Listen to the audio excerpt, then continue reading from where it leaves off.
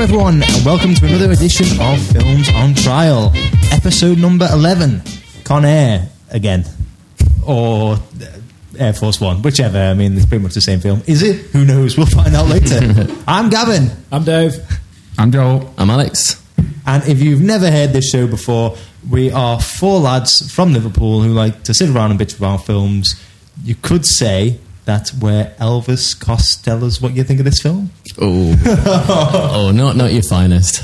I do enjoy these. They are one of my favourite bits of the podcast, but that's, Yeah. Doesn't speak well about the rest of the podcast. It's my favourite bit.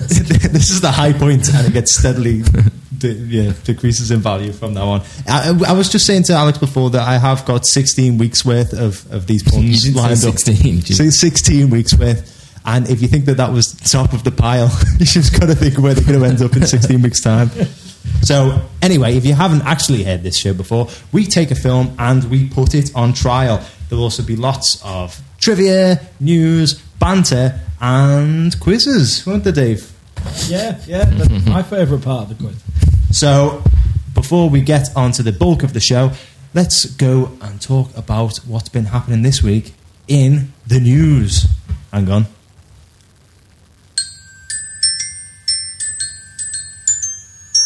Wow. Oh my god. Very nice. Like that? Very nice, yeah. Yeah, now I couldn't actually think of a song in Air Force One, but I knew it was about the president. I'm sure it's in there somewhere. Yeah, it's got to be. There's got to be a scene where that plays. If not, then you can just easily imagine that it's in there.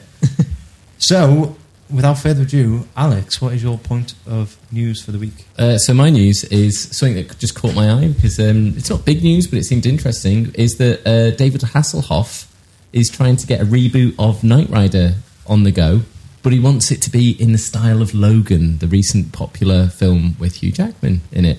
So there's lots of reboots going on. I mean, I don't really see why there shouldn't not be a Knight Rider one, but I just, wow. Can you see it? Starring Can you see it? David Hasselhoff? Yeah, well, I'm guessing if it doesn't, he'll be very bitterly disappointed. Yeah, or is it going to be a new guy taking on the role and he's going to have a comedy? I think cameo? if he's pushing it so hard, it's because he wants to be in it. And he wants to be the Logan, the old, bitter David Hasselhoff. Then definitely, I want that to happen right now. You do? I yeah. do. I think that would be brilliant. I don't think he knows what reboot means, though, because that would mean surely getting in a younger Knight Rider. I don't know what reboot means. I just know it happens all the time. Well, so what's that? What's it if they do it again? Yeah, so a reboot is like Star Wars 7, so it's pretty much like the same thing, but it's, with a younger, sequel, fresher isn't it? cast. Well, it's Okay. like a reboot. I mean, you've still got elements of the old. Probably the worst example I've ever heard in my life. Of a reboot. That is a good example. You've still got elements A of the reboot original. would maybe be... The new Hellboy film that's coming out, that's going to be a because it's reboot. different Because it's cast. different Okay. director, different cast, Yeah. different people getting on board. Okay. So Hasselhoff needs to walk away from this project So what- if he wants a reboot. So what was my example? Star Wars 7, a sequel. direct sequel to Episode 6. That is not a direct sequel. That is a scene-for-scene imitation. of episode 4.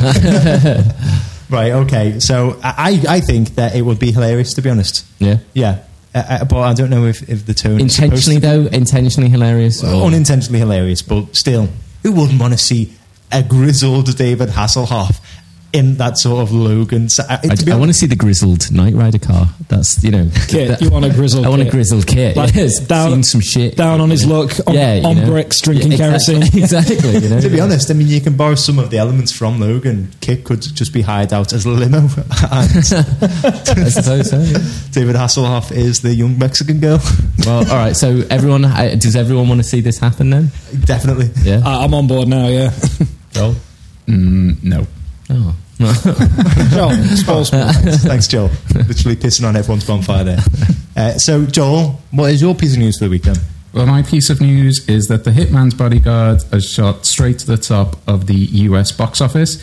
It's opened with 21.6 million, and it was a budget to make of 30 million, so it's on track to obviously make budget and surpass it. But from the trailers, I thought it looked pretty funny.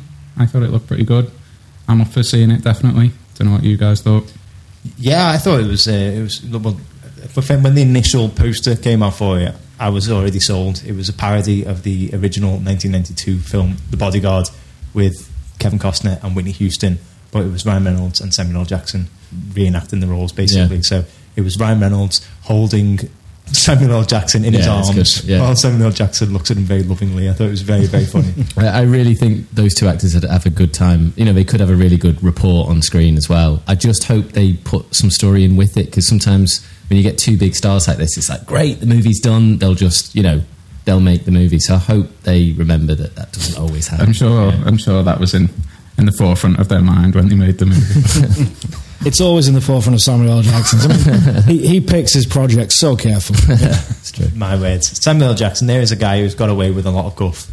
It's true, he's Teflon. But he comes back every time, doesn't He he? does. Like, nobody ever says, oh man, Samuel L. Jackson, he was in a bad film. They just always remember the great films. I think it's because when he picks a good one, it's a good one, and he delivers a really good performance in it. But everyone just seems to forget all the rubbish, all the kind of the man. Remember that? No. I don't think he remembers the man. It was a buddy cop film starring him and Eugene Levy. No. Well, you're in for a treat later. I've heard really good things about it. Some really good critical reviews as well. As you said, #1 in the box office, and I think it's not taking itself too seriously. It's when it was first announced, I read it as a sort of serious action film, and I thought, well, I don't know how that's going to fare. But I think they've taken a really massive comedic spin on it, which is great, because you've got Ryan Reynolds in there, really good comedic actor. Samuel L. Jackson, he's got a history of comedy as well. I think if they have that kind of comedy action spin on it throughout, then it could be really well. But as you said, kind of don't get too carried away. Yeah, he needs to have other things. Stop pissing on everybody's parades. I think we're going to start needing a judge for the news, right? Yeah, this is getting a little personal, this news segment. So I would like to go next and discuss my piece of news for the week, which is that they have finally announced that there is going to be a Star Wars prequel film about the lives and times of Ben Obi-Wan Kenobi. So, I mean, this was a thing that was clamoured for years by Star Wars fans. They said there needs to be a prequel film about Obi-Wan Kenobi. And now that it's happened, there seems to be a bit of backlash from some Star Wars fans saying, we want new original films. Yeah. Why do you need to dredge up the past? We want new characters, a fresh look on it. We don't want to be revisiting the old. I'm pretty apprehensive about it for a few reasons. One, I wish Disney, they are just pumping out Star Wars constantly now, whereas it used to be like pumping. But it used to be like, a nostalgic thing, whereas it just, that seems to be getting less and less for me. But also, the character, I did like Ewan McGregor as Obi-Wan, and I'd be up for him coming back if they did make it. You liked him, even in the prequels? Yeah, I thought he was one of the best parts of the prequels. I thought he was more or less, perfect for the film. But that aside, the character is meant to go into hiding, and pretty much as a very kind of quiet time in between episode, whatever the numbers are. They never said there was going to be a thrill ride. It could just be him making dinner, cooking rats. It's going to be him sort of getting an allotment and tending to it. I'll tell you how to make a nice chicken stew. Alex, I can see that you are itching to just express how much you don't like Ewan McGregor in Star Wars. I don't like Ewan McGregor since Trainspotting. He was meant to be the chosen one, and he just didn't deliver. Honestly, he was meant to change acting in Britain, and he's just shit. No, I mean he hasn't done a good film really since. Has he since Trainspotting? Star Wars prequels, I would say, are pretty bad. And as films, they're bad, but I think he sort of. I think he's a good Obi-Wan. I don't think he escapes, to be honest. Yeah. I think there's good points in them in terms of the Star Wars universe, but I think Obi-Wan as a character, I think he played it pretty well. You like you were saying when you introduced the news bit about listening to fans and fans aren't happy.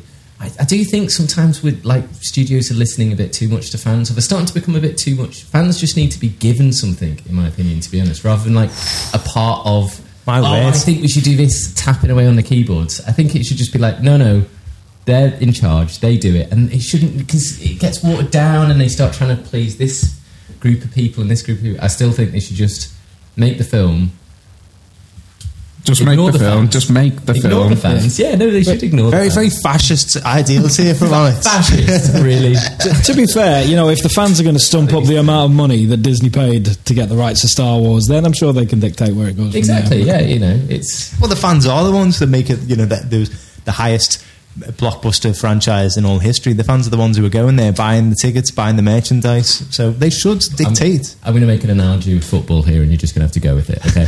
But it's like people on the supporting forums, when they're saying, "Oh, we should get this person in, we should, play this tactic or something like that." It's just, honestly, though, This man has watched one football match in his life, just to point out. Like this is a guy who still thought the Blackburn Rovers win the Premier League. okay. I just sorry, but like, if you're going to use an analogy, use something that you know, and say we're going to play this player or this tactic. Yeah. I understand what you're saying. To be honest, I think sometimes the studios kind of bend too much, and then you get that sort of odd thing where they come out and say, "Oh, well, it's not our fault. We were just listening to the fans. It's not our fault that the Green Lantern film was terrible." And. But it's also a thing of them having too much interference themselves. I think it should just be up to the director. Where's a cold-blooded movie exec when you need one? Where's Joel Silver when you need him? So, moving swiftly on, Dave, what is your piece of news of the week? I would like to talk about the remake, not reboot, remake of Papillon. Classic film starring Steve McQueen, Dustin Hoffman, being remade. People are probably aware of this, with Charlie Hunnam taking on the Steve McQueen role and Remy Malek taking on the Dustin Hoffman role. How do people feel about this film being remade? I actually haven't seen the original. I've heard it's a classic, but I haven't seen it, so I don't know. I'm a fan of Charlie Hunnam, to be honest, and Rami Malek. I've liked pretty much. Should you just call him Charlie Hummus? Charlie Hummus. The middle class. I mean, he's coming out of King Arthur, isn't he? So it's got to be reasonably decent. No, well, not just that. But if he was in a Tesco commercial, it's got to be decent for him to salvage any sort of Hollywood career, hasn't it? Really, otherwise he's just going to go downhill. Yeah, I really, really, really liked the original. I thought it was a brilliant film. And I don't know. I mean, as you said, Charlie Hunnam, I like him. I want to like him. I really, really want to like him. But I just finished watching Sons of Anarchy on Dave's advice, and I didn't think it was that great. And maybe maybe it's because my expectations were too high. But I just thought they had a really great cast.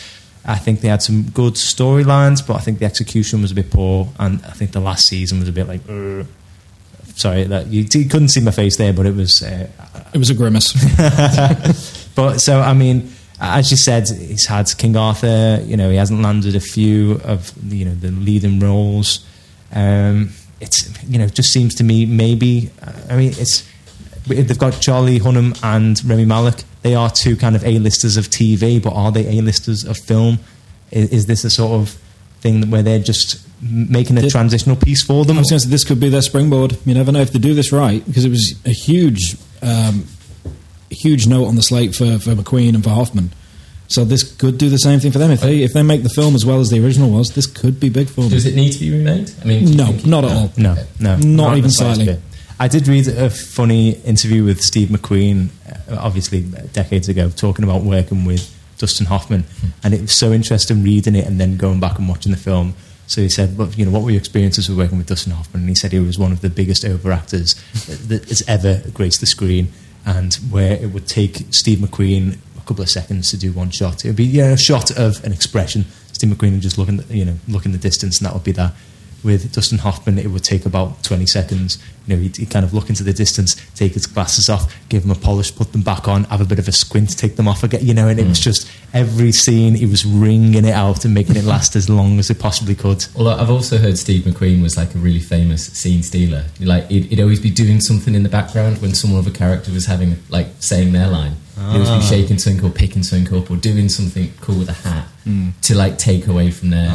Yeah, so if you actually watch his films, you can see it as well. Oh man, I'd love to go back and watch Papillon now, knowing both of those scenes. Just see the two of them pretty much jazz hands in their way through it. Well, I hope Hunnam and Malek know those stories and basically try and upstage each other at every turn. Okay, guys, well, thank you very much for your news topics. They've been very, very interesting. But thank you. I've got my xylophone upside down. Here we go. bit of a wrong note there, and I was holding it upside down, so I apologise. So we would like to now move on to discuss our trailer of the week, and this week's trailer is, Alex, do you want to talk a little bit more about it? Well, it's a film I'm really looking forward to. It's called The Death of Stalin. It's by Armando Iannucci, who has done political comedy films before, In the Loop, and it's basically around the death of the Russian leader Stalin, and it's kind of like a comedy, which, to be honest, when I've sort of read a few books about Stalin, he's not exactly prime comedy material, to be honest. So when it first came out, I was like, I don't know, how are they going to do this? But I saw the trailer. It's a really good cast. It's got like Steve Buscemi, Jeffrey Tambor. It's got so many people in them, sort of. Who else? Michael Palin. Yeah. What, Jason Isaacs, is it? Oh, yeah, Jason Isaacs. Yeah. Paddy Considine. Yes, so really, really good cast. Some of the jokes look really good. I'm hoping, as we've talked about on trailers before, there's more jokes in the film than the one. I hope they're not the best ones, basically, that we've seen in the trailer. But I'm really looking forward to it. I think it's difficult subject for comedy, but could be done. Yeah, definitely. I think that, judging by the trailer, they've got the right tone to it, definitely. Yeah.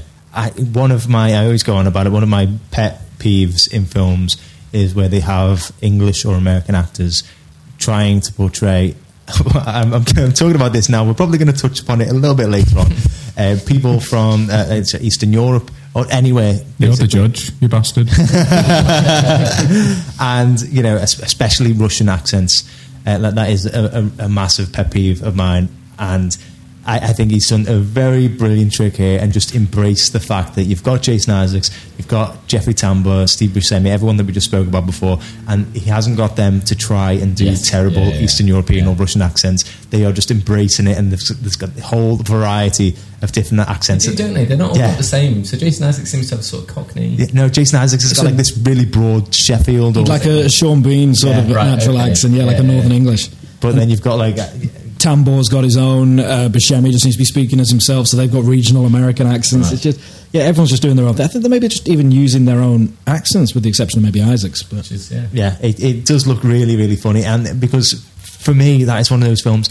Say like watching Valkyrie, you kind of go in and you watch it, and then there's these terrible accents that draw you away from what's going on from the actual film. Yeah. So with that, it's just a case of them just speaking as themselves. Yeah. They are able to act better then. You understand as well that they're not Russian, or that that they're pretending to be Russian, but you don't. So it doesn't matter, does it? And I think it also might be a case of trying to not anger a Russian audience, perhaps. Or some people in Russia anyway, by saying this is an obvious pastiche. This is people using Yorkshire or Geordie or Cockney accents. It's obviously not a documentary. It's not a biopic. It is a spoof. So I mean, Dave, have you ever watched any of Armando Iannucci's stuff? Any In the Loop or only what Brucey made me watch? Only what Alex sat me down and made me watch. It was Thick of It, I think it was. Thick of It was actually pretty good. Actually, I really liked it. Yeah, it's fantastic. Yeah, I mean, I don't know much of his life in film. Has he done films before? Is this his first venture? That's the only one. Kind of like a Thick of It, the film of the Thick of It, which was good.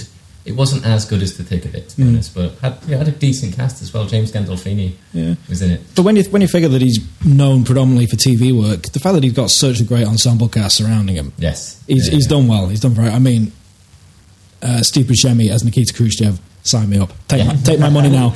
Armando Iannucci. I mean, he's basically he's with Steve Coogan. He's worked with. He's around like Alan Partridge. He was around Brass Eye, Chris Morris. So he's been working in comedy for a long time, so he knows his trade. Well, he's made the transition to America quite well. He's been working on Veep. I think it's entering its 7th season now, So he's the writer behind that, and that has won big at the Golden Globes and the Emmys over the past few years.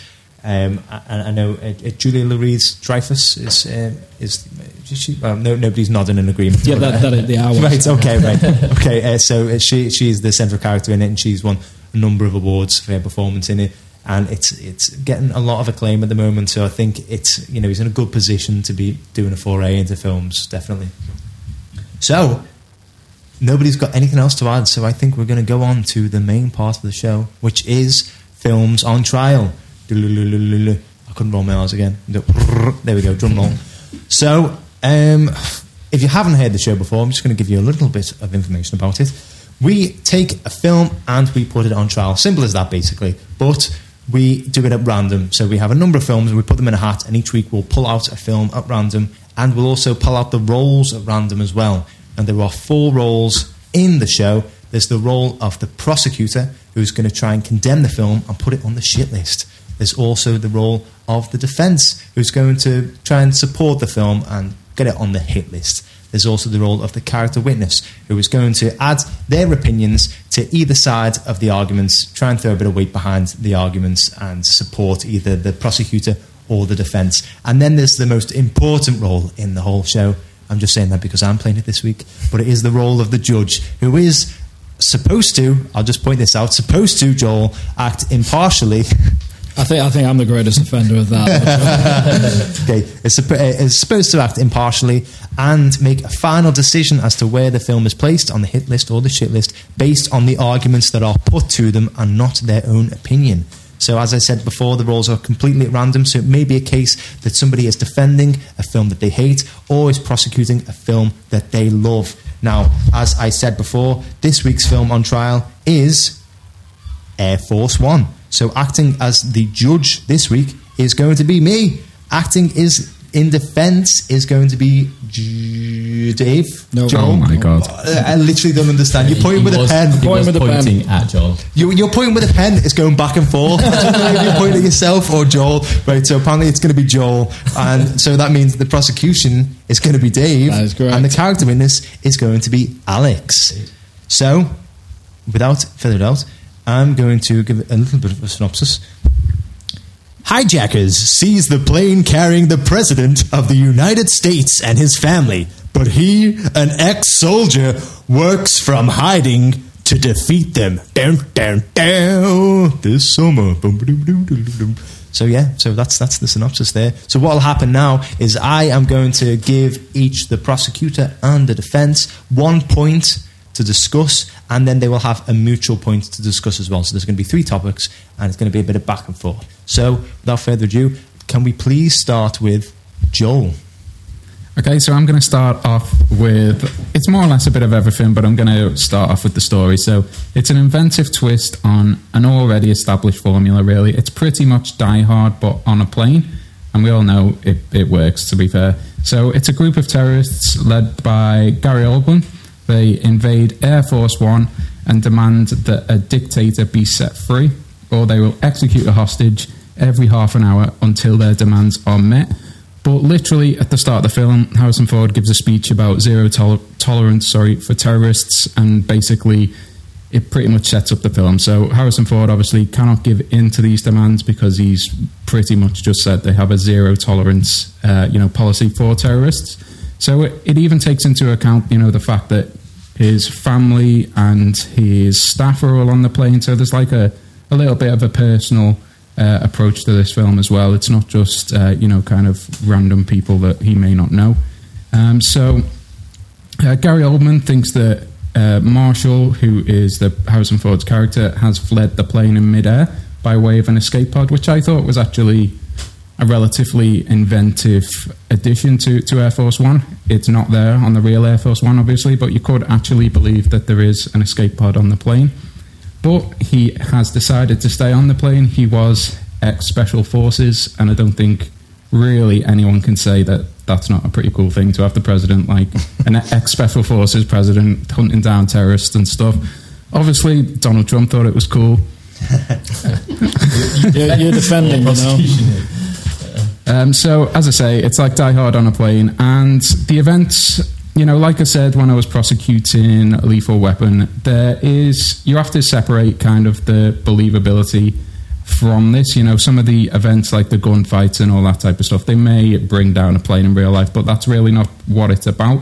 But like I said, in that point, you have to believe some of the events could actually happen, and there is like a semblance of realism in this film. The special effects are used pretty sparsely, to be honest, but they are kind of used very powerfully. The kind of jokey kiss-off lines are like really kept to a minimum. This is much more of a serious film compared to something like an Arnie film or previous films that have come before in kind of the same time frame. it's a cat and mouse kind of thrill ride. The gunfights, they're very real, they're very visceral. The detail and the environment, they help sell the movie's authenticity. If you actually look at screenshots of Air Force One, it is actually very similar to how it was at that time. There's the action sequences, they're pretty unforgettable. You've got the initial Special Forces kidnap. You've got the Ford holding onto the plane. You've got the terrorist takeover. And then you've got, obviously, the fist fight with Gary Oldman at the end, with the famous line being, "Get off my plane." It is patriotic, and it is, a misogynistic film, but not to an overstated degree. There's actually a quote that I found when I was researching this on the internet, which is from Glenn Close, who plays Vice President Catherine Bennett in the film. So when she read the script, she had a request before she agreed to play the role, and that is they had written a scene of her breaking down and crying, and she said, "I won't do it because I thought we were doing women a disfavour in that we had a really cliche moment where she breaks down." And she got her way, and they took it out. So it goes to show that the characters, they did think about what they were doing, how they were, being portrayed. And, overall, I just think the film works really, really well. It's exciting. It keeps you, on the edge of your seat throughout. And coming off the back of, several films of like an earlier time, I think it does a really good job of keeping you entertained. And that's what this film is there to do. As I said, it's not something that you overanalyze, you say that wouldn't happen. As we've said before, it's just a fun film. Well, thank you very much, Joel. I thought that was a really good defence. Joel obviously knows how to massage the ego of the judge. He got the points about sexism. That wasn't all I was massaging. So, Dave, okay, Joel has mentioned it being a bit of a cat and mouse thrill ride. Said it was quite authentic. There was very visceral action sequences, and he said that the usual shit, cliched woman stereotype of action films was taken out to make it more authentic. What would you like to add or say about that? I've got to say, I didn't find this particularly authentic at all. There's a number of gaping plot holes. It's as riddled with plot holes as the fuselage of Air Force One should have been. There's, for one, like Joel says, there's no escape pod. Why would there be an escape pod on Air Force One? Here's a great idea. We're compromised. Let's jettison the president over God knows what, be it the ocean, be it a foreign country. On his own as well, it's a one-seater escape pod. Who's bailing the president out like that? There's also no parachute ramp. Kind of a crucial point of the film is, they're able to get most of the hostages off by parachuting them out the back like it's some kind of troop deployment plane. It's nothing like that. It's a Boeing. It's not. They don't even have parachutes on board Air Force One, simply because the speed it's going in order to stay airborne, it's going too fast for anyone to be able to bail out and survive. So it's pointless to have parachutes. The biggest plot hole, the biggest issue I have is the one that sets up the entire film. It's how did these Russian terrorists, Kazakhstani terrorists, get on board with a couple of fake IDs? They killed the previous reporters that were meant to be coming on, and then the deputy press secretary for the White House just seems to go with this and just like, oh yeah, they would do a couple of brief checks. There's no background research into the reporters she is taking on Air Force One, supposedly the most secure plane on the planet. Just like, oh yeah, you've got the IDs, oh that'll do. And what really annoyed me, Agent Gibbs' character, Xander Berkeley, there is no motive. He's the inside man, basically, who kills a couple of Secret Service agents that are guarding the weapons cache, and then opens the weapons cache for Gary Oldman and his hijackers to take over the plane. There is no mention of motive for Xander Berkeley's character, for Agent Gibbs. And even after they understand that they were let down on the inside, but no one really seems too fussed about this. They're just kind of like, Glenn Close mentions it in passing. It's like, how the hell did they get Air Force One? Oh, they must have had a man on the inside. We should probably do something about that. We got bigger things to worry about right now. And then towards the end of the film, it's like, it all seems to be forgotten about. Agent Gibbs stays on the plane, being one of the only few surviving Secret Service agents he kind of probably feels obliged to. Stays on the plane, and at the end, as the plane's going down, they've only got time to get one more person off, and obviously they're going to get the president off.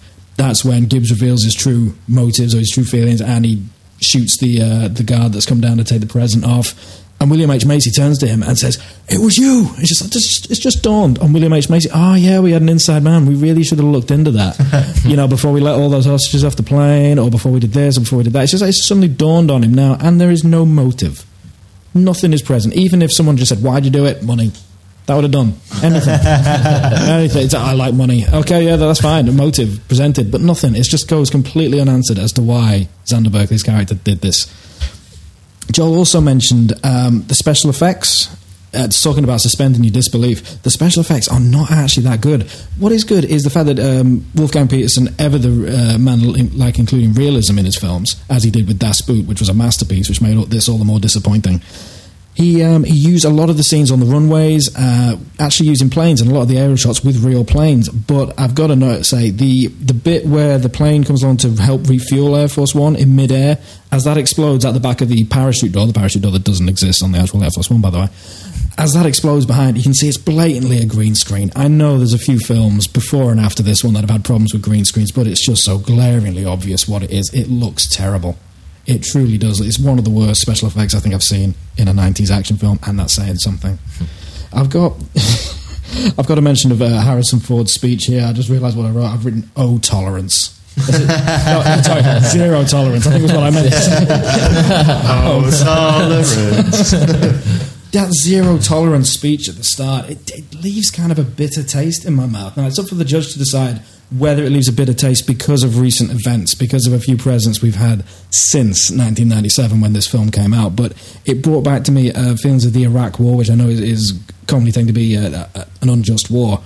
That kind of stuck in my mind. And also, like Joel said, Donald Trump really kind of liked this film. The fanfare for his election campaign, he would walk onto the theme from Air Force One, which is quite possibly one of the most overblown imperial marches I've ever heard.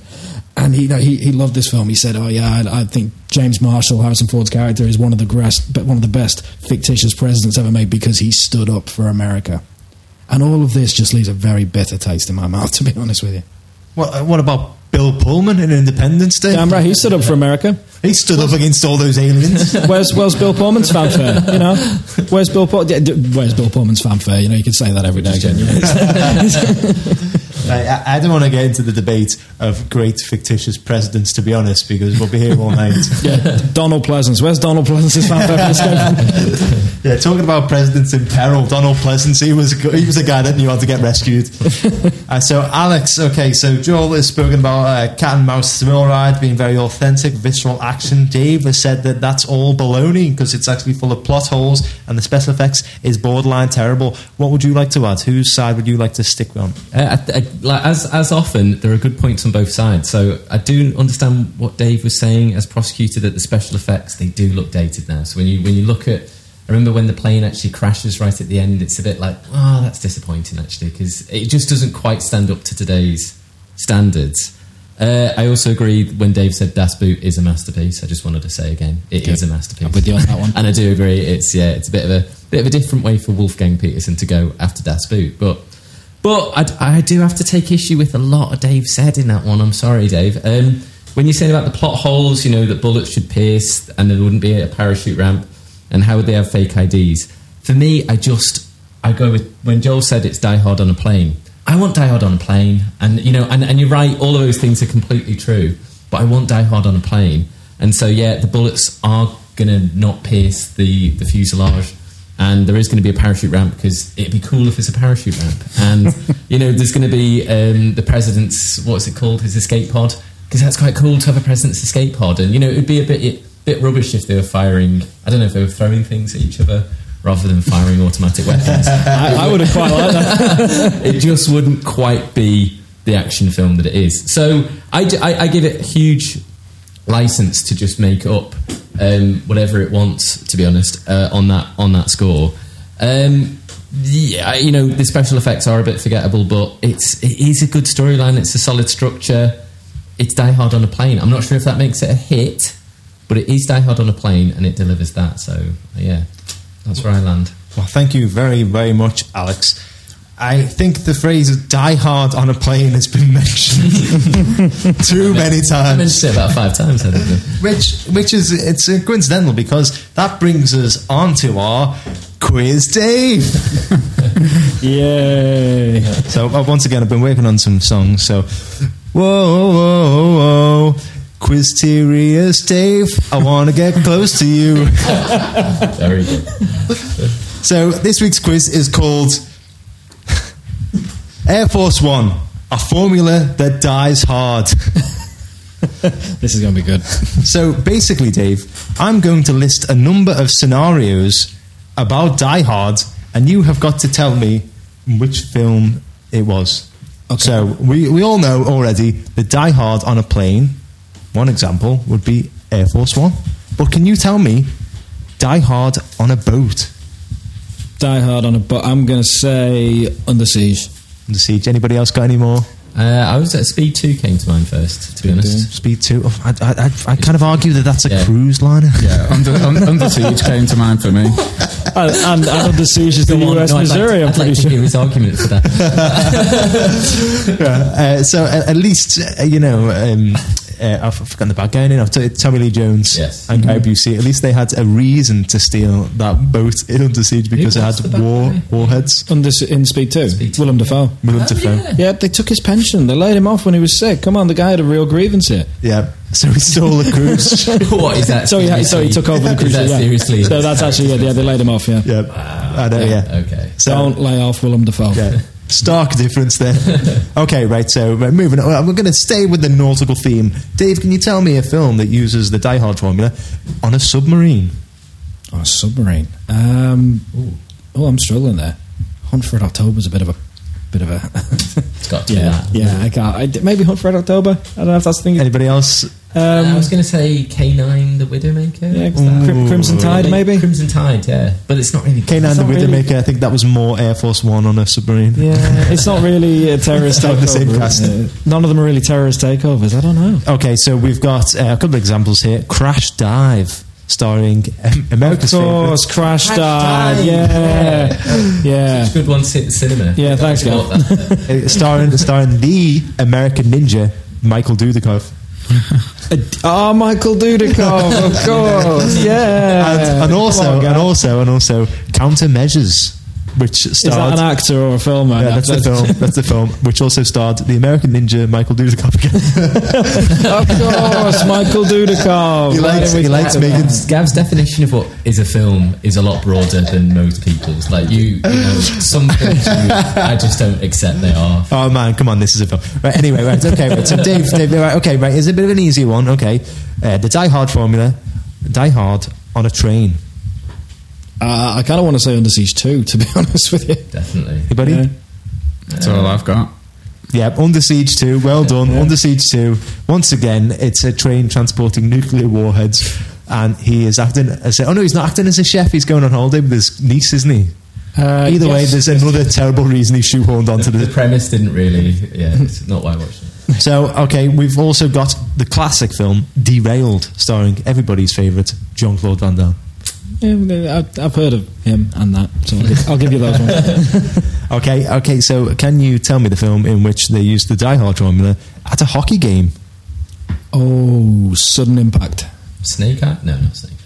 Is it Sudden Impact or Sudden Death? Sudden Death. I think it's Is Jean-Claude Van Damme again? It is Jean-Claude Van Damme. Powers Booth is a bad guy. Yes, that's the one I'm thinking of. Yeah. A de-mustachioed Powers Booth.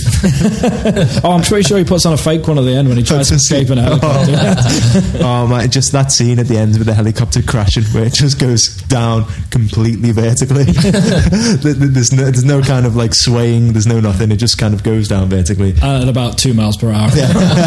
Enough for them to have a longing look at each other. Okay, right, so that was Van Damme again. He loved the Die Hard formula so much he decided to do it at a hockey game. So you might think that is the most ridiculous one on the list, but no, we've got Die Hard at a rock concert. Die Hard at a rock concert? No idea. I'm actually struggling with this one. Do we know anyone that was in it? Yes. Hang on. Oh, really? You know what? No, I don't know. Directed by and starring Dolph Lundgren. This is Command Performance. Jesus Christ. Now, can anybody here guess what the premise of this film is? I'm guessing, is he attending a rock concert with his niece, or is he chefing at a rock concert? No. So Dolph Lundgren plays a drummer in a band, but he used to be an ex-Hell's Angel who swore off violence forever. But that all changes when the rock concert he's playing at is overrun by terrorists. led by Powers Booth or Tommy Lee Jones. I wish. How recycled is this? Okay, so I've got a number of other ones here. I think I'm just going to leave with the last one. Die Hard on a Mountaintop. Cliffhanger. Yeah, we've got Cliffhanger here. There's also quite closely linked Die Hard at a Ski Resort, which is a couple of films. Icebreaker, starring Bruce Campbell, and we've got a more hilariously named one, Cracker Jack, starring Christopher Plummer. Genuinely? Genuinely. Oh, Christopher. I really like Christopher Plummer. No. I think you meant liked Christopher Plummer. It's Die Hard on a Mountaintop. What's not to like, Alex? Yeah, that's true. Yeah, he's chefing at a ski resort with his niece. Anyway, okay, so thank you very much, guys. That is enough for Quiz Dave, I think. So now we're going to move on. And Dave, would you like to pick your point, please? I would like to talk about the cast/characters. Now, this film has a really good ensemble cast. You look at the names, and it is like a who's who in 90s cinema in America. It's got some great actors in there, and it woefully underuses the vast majority of them. You've got some great actors in there, like you've got Dean Stockwell, who is playing, I think, the Secretary of Defense. He's down on the ground with Glenn Close in her scenes. And he's reduced to this pantomime villain of a Secretary of Defense, with such comments, to Glenn Close talking about misogyny as, "Keep calm, Catherine, I'm in charge here," and such things. And he's meant to be a bit of a dick, so you can get away with that sort of thing. But it's like, you're not meant to like the guy, but it's just pantomime villain. We're meant to boo, we're meant to hiss. He says it's a military situation. It's like, I'm Secretary of Defense, therefore I'm in charge. It's like, right, he's on a power trip. We got it. Okay, we got that like 3 scenes ago. Other actors in there that are underused. I think William H. Macy is underused. I don't think he gets enough screen time here. Philip Baker Hall, underused. These are some great character actors. Elia Baskin, hardly any lines. He's Gary Oldman's right-hand man. He hardly even speaks. One of the most glaring things that annoyed me about this, Jurgen Prochnow, who plays General Radek, being the Kazakhstani dictator that gets abducted at the start, and he is the reason why Gary Oldman and his men have taken over the plane. I don't even think he gets a line. This is Jurgen Prochnow, one of the finest actors to come out of Germany, one of the best character actors working in Hollywood, and he doesn't get a line. I think all he does is confirm his name when he comes to pick up his uniform as he's being turned out of prison. I think that's all he says. Woeful misuse of a great actor. And the characters, I know a lot of people said that Gary Oldman was the best thing in this film, and I love Gary Oldman, I really do, but this got a bit hammy for me, to be honest with you. This is like a cardinal sin that I'm saying right now. I'm slating off one of my favourite character actors. I love character actors, but this got a bit overdone, and I don't think they put much thought into the character development. I think he just got a bit carried away with his performance, which wasn't necessarily a good thing, because he started chewing the scenery, and at that height, you don't want to rupture the fuselage, although if an automatic weapons fight doesn't do it, then I don't know what will, to be honest with you. But yeah, he's meant to be a military man. He takes over this plane with precision. It's meant to be a well thought out plan. Just don't think about it too hard, otherwise you'll be disappointed. But he's meant to be a military man. He's cool, he's calm, he's collected. He's there for a reason. And he starts off, there's moments where you see that part of his character come through, where he executes the NSA advisor, Jack Doherty. You do see that he was a very good negotiator. He just bought you 30 more minutes. That's the kind of character I think he wanted it to be, but no. Instead it became, he got over-emotional. You see him start shouting at the First Lady. He's shouting at his men. He's panicking. He's losing control of the situation. It's like, this is a military man. He was chosen for this mission for a reason, to keep a cool head and to execute this with professionalism and a military manner. And he doesn't do it. And it's just kind of unbelievable. It's like he's lost the plot. And that accent, guys, come on, that accent, really. That is that I don't know many Kazakhstanis, but that is not a Kazakhstani accent. I don't know what that was meant to be. But yeah, that's my point on characters. Aside from, the misogyny, the pantomime villains, the underuse of great character actors, it all went a bit wrong. Thank you very much, Dave. I, once again, like you talking about misogyny in the film. I think he said it a few too many times whilst winking and pointing at me. Okay, so Joel, Dave had said it's a great cast, but they are criminally underutilised. There are kind of pantomime villainry going on. Also, very hammy acting from Gary Oldman, the film's main protagonist. What would you like to add about that? Well, I think Dave does raise some interesting points, but the main character, it's Harrison Ford. You know, he's coming off, well, he's pretty much at the height of his stardom. He's coming off the back of Star Wars, Indiana Jones, The Fugitive, you know, really kind of stylish, successful films. He plays like really gritty characters in them, you know, pretty cool characters. And it's exactly the same in this one. He makes a great president. You know, he's able to stare down his adversaries without flinching. Just like really cool fist fights, you know, it's all kind of gritty, and it's just a great performance, you know, and I think it is believable if you look at it in the fact that he is a ex-Special Forces president, obviously. That's totally believable. Well, I think if you look at it in the context of this film, it is. If nobody watches a film like this and goes home and says, you know, why has Air Force One got an escape pod? You watch it and you watch the film and you enjoy it. You don't go and Google it and think that's bullshit. So Gary Oldman, you know, I thought he was the perfect terrorist. And what Dave said about his accent, you know, it isn't great. It's not perfect. But I would always argue that I would rather have Gary Oldman in there with that accent than not in there without the accent. I think I agree with you. I'm not sure. But, you know, what Dave says about him being overly emotional, I think it really adds to the character. Like, when he's speaking to the hostage before, you know, he wants to execute her, he actually does speak to her, like, with this kind of tenderness. And you can actually kind of tell in his voice he is a little bit sad about it. He's not just like this human machine. You know, Dave says he's a military man, which he is, but he's also human, and you can tell that he doesn't actually like doing these things. He's doing them for a reason, and that's maybe why he is getting emotional, that he actually cares about the dictator. He does want him released, and, you know, obviously that is the main kind of motivation for him to take over the plane. And what Dave says about the rest of the cast being underused, you know, I do agree. The cast, I was going to reel off, you know, a whole bunch of names, but Dave pretty much did it for me there. But, you know, that said, pretty much the same point which you used with Gary Oldman. Who would you rather have as, you know, these characters? Would you rather have just like an extra that you've never seen before?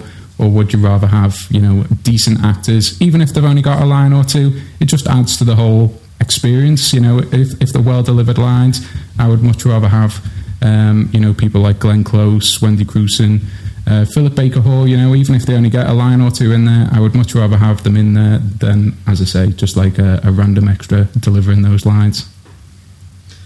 That's thank you very much for that, Joel. Dave, I could see you frantically shaking your head and writing something down. Was there something that Joel said there that you didn't agree with? I completely agree with what he's saying, that Gary Oldman is like tinged with sadness at what he's doing. He is reveling in it. He is smirking away. He is enjoying it. He's threatening a child at one point, for God's sake, to get a father to comply with what he's demanding. He is enjoying this. He throws, after he's defeated, after Radek is dead, he's there at the back of the plane throwing these non-existent parachutes out of this non-existent parachute hatch just to spite people so he can kill more people on the plane. He is loving this. He's become a sadist, which again doesn't fit in. Harrison Ford tries to appeal to him and say, come on, we're soldiers, and it's like, clearly this man is not. He's a lunatic.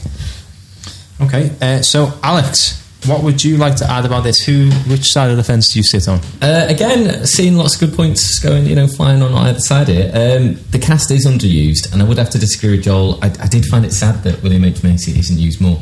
When I saw him, it was like, great, William H. Macy. And I sort of, every time I say it, I forget he's in it. And it's like, oh, yeah, but basically he just gets shot. I mean, I don't think anything, he doesn't... Spoiler. But yeah, sorry about that. But yeah, basically that's all that happens to him. He doesn't really do much. And yeah, you know, Joe was saying, you know, maybe it's better to have him than an extra. But really, when I see him, it gets my hopes up a little bit when I see these good actors, and I just think, well, you know, I want them to be in it, and then they're not, and it's a bit like, well, okay, but bit of a missed opportunity. Yeah, like, again, is it Jürgen Prochnow? Jürgen Prochnow, yeah. Yeah, again from Das Boot, just, yeah, that was, he really needed a line or two in that, like, massively. But I hugely disagree with what Dave said about Gary Oldman. Like, I love Gary Oldman in this film. I love Gary Oldman generally, but I think he's particularly good in this film. I think his character's fantastic. I think it's the best thing in the film. And much better than Harrison Ford's president. He's a military man, but he's emotional. He does care about what he's doing.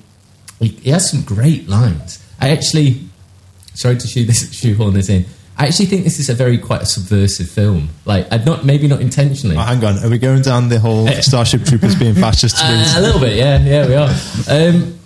That honestly, some of the lines that Gary Oldman says are absolutely fantastic. I am on Gary Oldman's side in most of the arguments he's having with characters throughout his film. I've written some down, if you don't mind. I'm going to read some of them out. Sorry, please enlighten us, Alex. Yeah, can I do? I do have. If I can make a point after you've done with these, I do have a point about these. Okay, should I say it in Gary Oldman's? Please. Okay, it's Kazakhstani and Kazakhstani. Sorry. Please do. Okay, so he's talking to the daughter. Okay, and she's saying, "You're a monster. You know, you're a killer. You're a murderer." And you know, he goes, "Your dad's a murderer too." And she goes, "No, he's not. That's not true." And he goes, "Why? Because he does it in a tuxedo with a phone call and a smart bum." We'll come to the accent later, all right? We'll park that. I can see you looking at me. I'm trying really hard to park it. Okay, but I thought that was one of the best lines in there, and it's just like, wow, that is really... And no one has anything to say to it as well. None of the American... Like, the girl just goes, yeah, you're a monster. But it's like, when I was watching it, I was like, whoa, no, that... Someone needs to come back at him with that, because that's a really good point. He also says to the First Lady at some point, she says, this isn't war, and he goes... You murdered it. Oh, should I do the accent again, or should I start? Please. Okay. You've already started. I mean, you've already offended a lot of people, so you may as well continue. I'm not sure what our audience in Kazakhstan is like. But if I have, I'm he just switched off. I'm doing my best. I do apologise. You murdered... Oh, shit. Maybe. It sounds identical to your Max von Sydow impression. Thank you. Yeah, that is not a compliment. Basically saying your Swedish and Kazakhstani accent sound identical. Now everyone's going to want to hear my Max von Sydow impression. We're hearing it now. You murdered 100,000 Iraqis so you could save a nickel a gallon on gas. You think to lecture me on the rules of war? Like, it's not the accent. Loving it. It's a really, really, really good point he's saying, and it just no one has anything to say against it. So it's sort of like, I think some scriptwriter somehow has managed to push in these little lines that really make really good points about American foreign policy into this pretty gung-ho American film. But sorry, that's why I really like Gary Oldman's character. I think it's really done well. So yeah, I'm gonna stop there. But yeah, do agree with lots of the points, but loved Gary Oldman in it. I'd just like to add that if anybody was offended by those points, you can send a complaint into our Twitter page. But just to add that Alex was doing an impression of Gary Oldman doing an impression. Thank you. So, you know, yeah. Alex doesn't actually believe that's a... Yeah.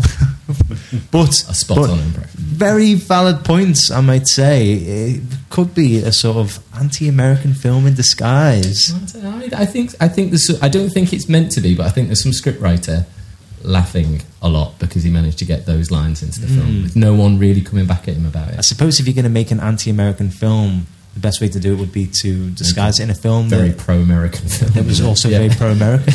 Yeah. But so I mean, I should do say the terrorist. It may be a case that he's making very valid points, or it may just be a case that they're highlighted more because the characters that he's saying them to don't really have anything to respond with. So maybe it highlights them a little bit more. But anyway, I just want to say thank you very much for that point. Very interesting. Now, let's try and wrap it up, guys. You've got one final point, and it's a shared point. So can I please start with Joel? Okay, so I want to start with the sound. And this is composed by Jerry Goldsmith, and most people probably don't know, but it was Oscar nominated here. So the music's really intense. It pairs well with all the action, this kind of soft piano set in the scenes. It's followed by kind of high-pitched trumpets and various other instruments during the gunfight. It all just adds to the atmosphere, adds to all, like the action scenes. The cinematography, again, I think it was Michael Bayliss, I don't know how to pronounce that, but he did things like Gangs of New York, Goodfellas, The Departed. So, really good CV, and again, it was shot extremely well. It was shot to create tension, and it clearly establishes the geography and the map of all the players before each encounter. So, for example, kind of the bits where he's sneaking about behind the terrorists, you know where the terrorists are, and that kind of adds to the tension again, because you know that he could be caught at any moment. You know there's somebody behind the corner, for example, and that was all shot like that on purpose, basically, to add to the experience. Okay, thank you very much, Joel. Dave, like to come back on that? I'll make a concession on the cinematography. It is very well shot. I'd expect nothing else from Wolfgang Petersen. But the score, it is a bit overblown, isn't it? It kind of ties in with what I want to talk a bit about. It's the imperialism. We've touched on it before. you're saying this is kind of maybe an anti-American film in disguise. It's bloody well hidden, if it is, believe me, because this film demonstrates some of the most obnoxious flag waving I think I've ever seen in a Hollywood film. And I admire patriotism. It's great if you're proud of your country. That's one thing. But this kind of justifies America policing the world. Harrison Ford's zero tolerance speech or O-tolerance speech at the start of the film, it kind of justifies their right to interfere in other people's conflicts. And I didn't really like the Russian president being portrayed as this kind of lapdog to the US president. It's like we've got a problem with a Kazakhstani dictator being held in Russia. We abduct the president of the United States because the president of Russia is going to do what he says, right? Right? No one? No, you're quite right. He's not going to. Can you imagine if Donald Trump got abducted and he's just like, Vladimir, I need you to release that war criminal. And it's just... we're all imagining it nowadays. It's great fun, isn't it? You can just see Vladimir Putin like, sounds like a you problem. I don't think... So it's like Putin saying, well, I'd love to, but I really need Donald Trump to sign off on this before. Yeah, exactly. Yeah. It's just kind of... It's a bit insulting that the head of a superpower is answerable to America just because he is the president of the United States. And there's little things like the candlelit vigil outside the White House, the crowds cheering. Before Harrison Ford's even taken his harness off on that rescue plane, the crowds are cheering and applauding outside. It gets a bit sickening after a while. Like I said before about that bitter taste in your mouth, it's not going away.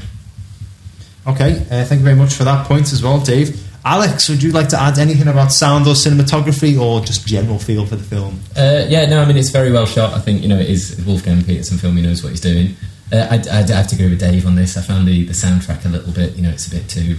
You will sort of want to salute all the way through it, basically. It's a bit too, all stars and stripes sort of music.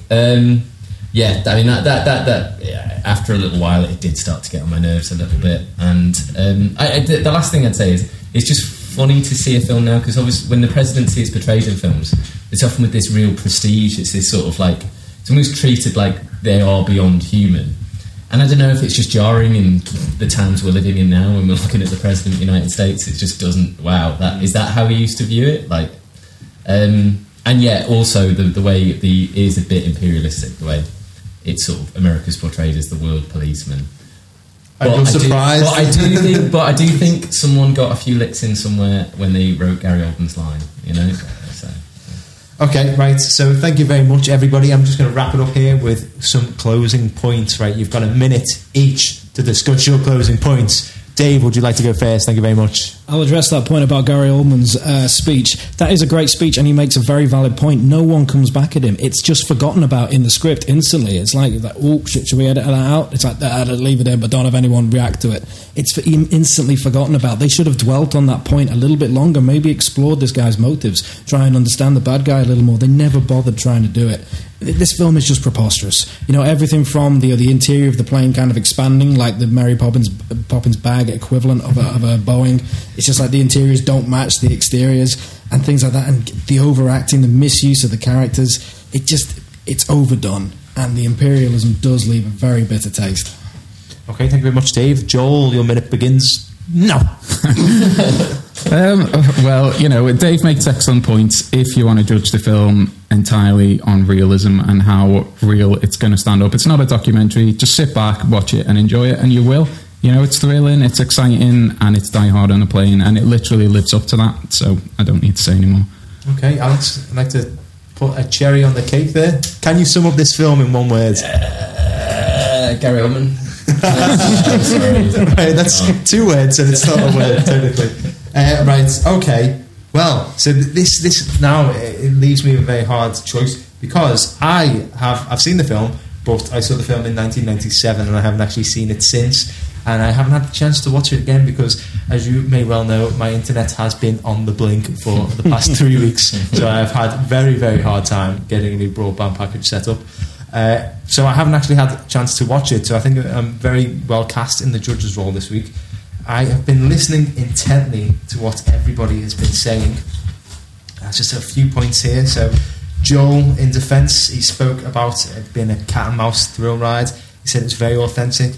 The action sequences were very visual. visceral. Sorry. You also said about, you mentioned about sexism in the film.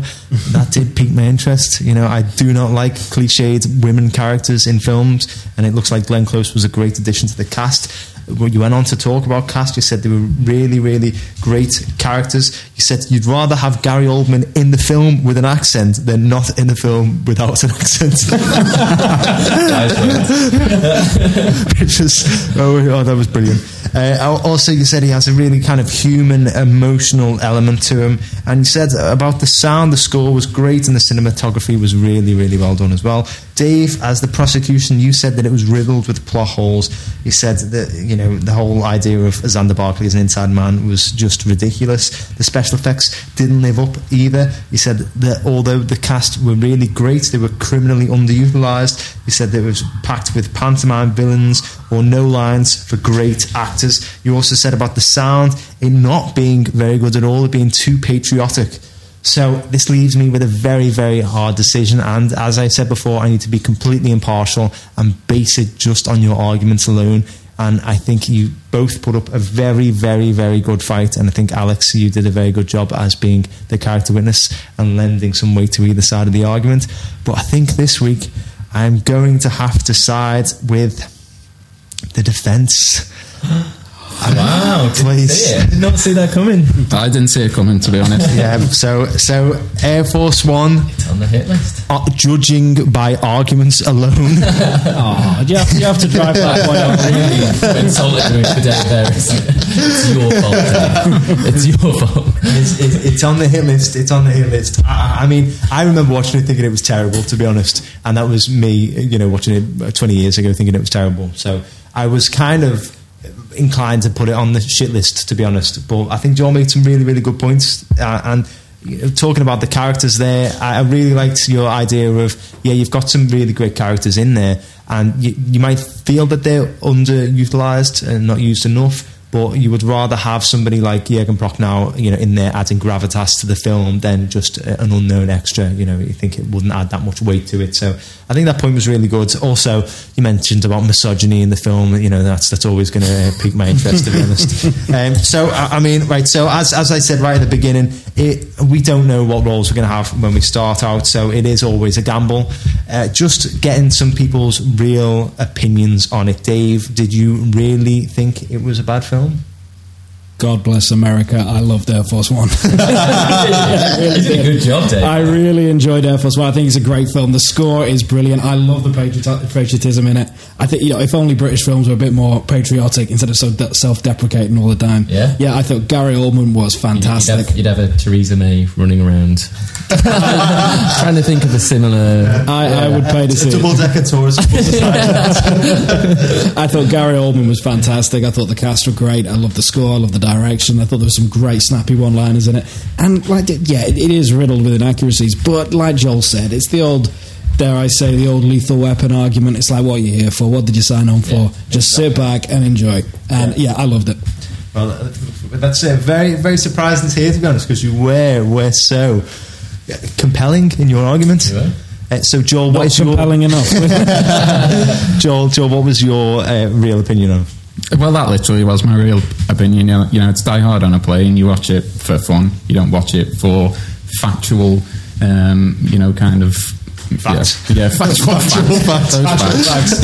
The most hard-hitting of all facts. I love that we're in week 11, and let's just say you've done about 7, either on the prosecution or the defence, or as the character witness, and you must have used the line, but it's not a documentary. I have used it a few times. One day we're going to have to review a documentary. I mean, last week was great because we had the kind of live studio audience / jury, and we were playing sort of drinking games to it, judging on how many times. Could you tell viewers? You can hear the clinking of glasses towards the end, but judging on how many times people have said old or crazy. But I think if you just a general drinking game for it, every time the word sexist, racist, or it's not a documentary, or trying to think of other ones. We'll work out the rules at a later date and post them online. So Joel, that was your definite opinion. You were in the opinion Die Hard on a plane. That's pretty much it. Yes. Thank you. It's almost like we got Steve back into the impression. Okay, Alex, what was your opinion on it? Well, as character witness, I can sort of go with what I feel a bit more. And I'd go with all of that. I'm going to say it for hopefully the last time in this podcast. It is Die Hard on a Plane. Everybody drink. But I'm not sure if I'd put it on the hit list, because I don't know. It's Die Hard is Die Hard for me. So Die Hard on a Plane, the sort of Under Siege ones, they're really good, but.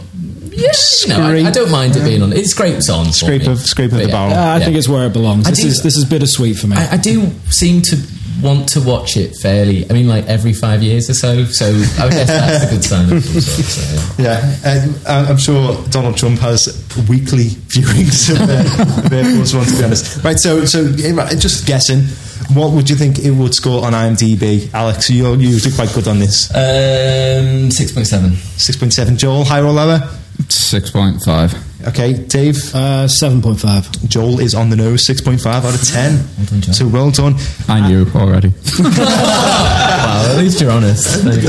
Oh, yeah. Right, so I just want to cover off our last sort of thing, a new regular instalment on the show, which is the caption contest, which has been going down an absolute storm on Twitter. So I took a snippet of the film, which is a picture of Gary Oldman aggressively pointing a gun at I was going to say Donald Trump's face then.